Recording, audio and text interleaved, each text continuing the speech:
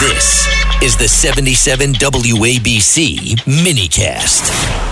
Well, our next guest is a mega best-selling author, the biggest nonfiction author out there. He has sold more than 19 million books, including his latest one, Killing the Witches. And, of course, you can listen to him every weeknight here on WABC Radio. Common Sense with Bill O'Reilly, 9 to 10 p.m., and, Bill, we love having you on. I know you want to talk about the migrants because, boy, there's been some big headlines this weekend.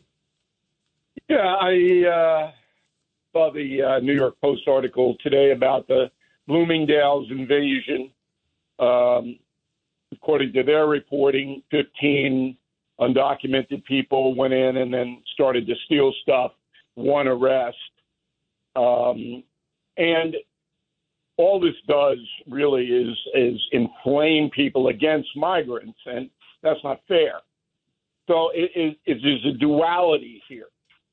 So the 10 million people under Joe Biden who've come here, crossed the border illegally, most of them are good people. That sounds like a contradiction in terms, but it's true. They're just trying to get a better life for themselves. I'd probably do the same thing if I lived in El Salvador and Honduras, and I know the area. I covered the war down there in the early 80s. So then they get here, and most of them are hardworking people that just want a better life. But 10% of any group, Rita, even WABC, are bad. That's just the breakdown of human nature. So you got 1 million undocumented people here who are going to cause trouble. And I think we saw some of them in Bloomingdale's. But the story is interesting for two reasons. The store owners in New York State, from Montauk to Erie, are demanding that the governor stop this shoplifting epidemic. And Hochul better take it seriously. I mean, John owns a business. You want people just going in and looting your grocery stores and nothing happens to them? That's what we have in New York State. And it's got to change and change fast. Well, Hochul today, she had announced that she's going to go after professional shoplifters because things are out of control. I mean, you have professional shoplifters that go in there and just rob. How? How is she going after them? There's a law that says they're not to be held on bail. They're to be let right out to do what they want to do. And Alvin Bragg's office in Manhattan, I don't have the stats for the other boroughs, they're dropping 60% of the arrest charges. They're not prosecuting 60% of the cases that come into their office. That's horrible. It is horrible. Yeah, so you know, what is Hochul going to do? Did you see this also, by the way, just to highlight how bad shoplifting I is? I texted Hochul before. Yeah. And I said to her, before your State of the State speech, I want you to consider the fact that Rockefeller had 3 strikes and you're out. And we have some professional killers out there, professional bad people. Yeah. I mean, at what point is it 5 strikes and you're out, 10 strikes and you're out? But there's got to be a number out there. And then the second thing I texted her, I said that out-of-towners, the joke we tell on this show is they come in from New Jersey, commit a crime, and they go home for dinner. Right. And the cops are filling out the paperwork. The cops are still filling out the paperwork. You know, one thing I wanted to also hit, John, on shoplifting, it's a chain that's over in Europe, actually. But they said that they are losing more money in shoplifting than they're making in the stores. So, I mean, how do you do business? I could say the same thing about Christine. How sad is that? What a sad sign of the time. I could say the same thing about D'Agostino. Wow. What a sad sign of the times, Bill. The problem, Bill, it's Richard Weinberg. The problem is that she can't cure this by an executive order. She's got to get the legislature to change the law. That's the problem. No. She could. Governor Pataki and Governor Patterson told her how to do it. Change the law. You put it in the budget. Well, that's how you change it. That's the change the law. No, you put it in the budget, and they have to vote the whole thing down or vote it up. That's changing the law, yeah. But that's changing the law. What I'm saying to you is a governor can't issue an executive order that will change the bail status. Pataki and Patterson are exactly right as former governors that you can put it in as part of the budget, which is what Congressman King is saying with me, and then you have to vote it up or down the whole package. But executive order is not going to change the law. That's all I'm saying. Well, I think these people who consistently vote in favor of the criminals have to be exposed in the media. And their pictures have to be put up on television, and we have to name the names. Curtis is pretty good at this. He does that on a regular basis. But I think more of the media, if they care about New York, and unfortunately a lot of them don't, they got to start exposing these people who feel that criminals should not be punished. Because it all comes back to that. If you harshly punish anybody, they're less likely to do the transgression again. I mean, I learned that in the first grade at St. Bridget's School.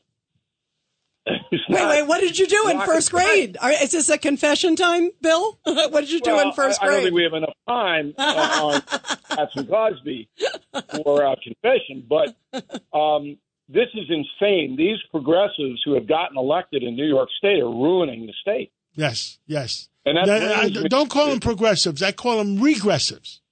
Well, whatever you call them, they're ruining the state. It brings me to the congestion funding thing. Now, I don't think that's going to be instituted in the spring. There's too many lawsuits against it. But who is going to benefit by this? Who? Not teachers, not EMS workers, not the theater district.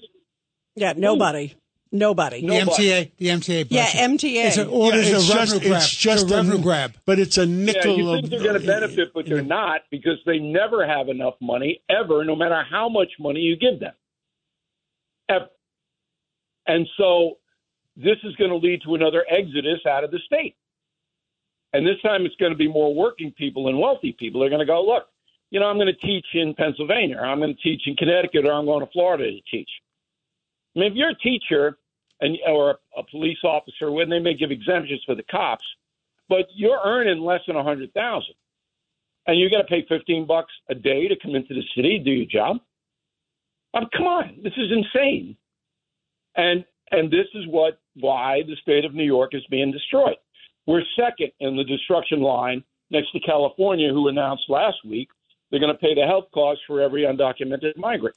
And it's crazy. And also they're going to pay for the transgenders in California. Surgeries. Yeah, Surgery. And so that the good thing about that announcement was it takes Gavin Newsom off the board for a presidential candidate.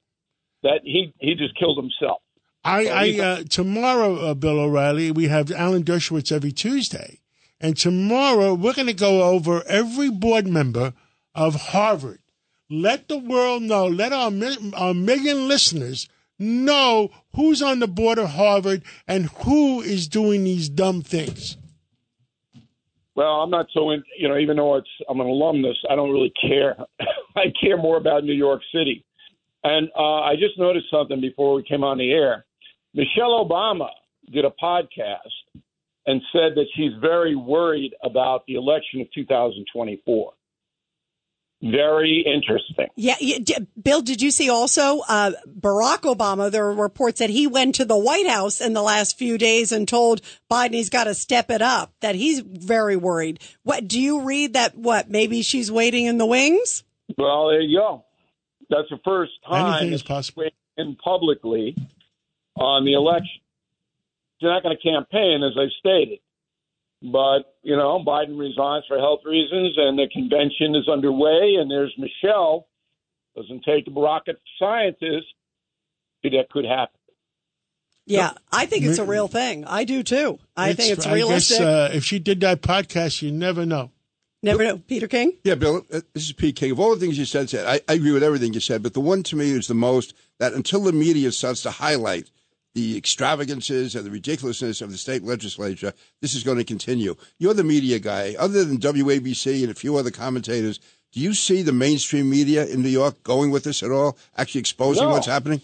No, because, look, the 5 newscasts on television, all I want to do is tell you it's raining. Right. It's like 8 minutes on the rain. Oh, it's winter, okay? It rains. And here we have Mr. G out there in his boots, and it's raining, right, Mr. G? Yeah, it's raining, Scott. Okay, thanks. No, they don't do anything. They're not advocates. They don't report aggressively. There's very little investigations going on. When I worked at Channel 2, we were kick-butt people. We'd have those people's pictures up in a heartbeat. They don't do it now. Right.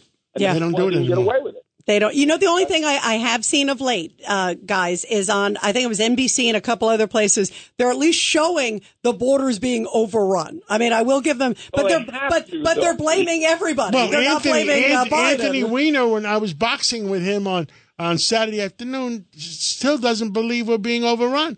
He says they're doing the right thing. It's asylum. Huh?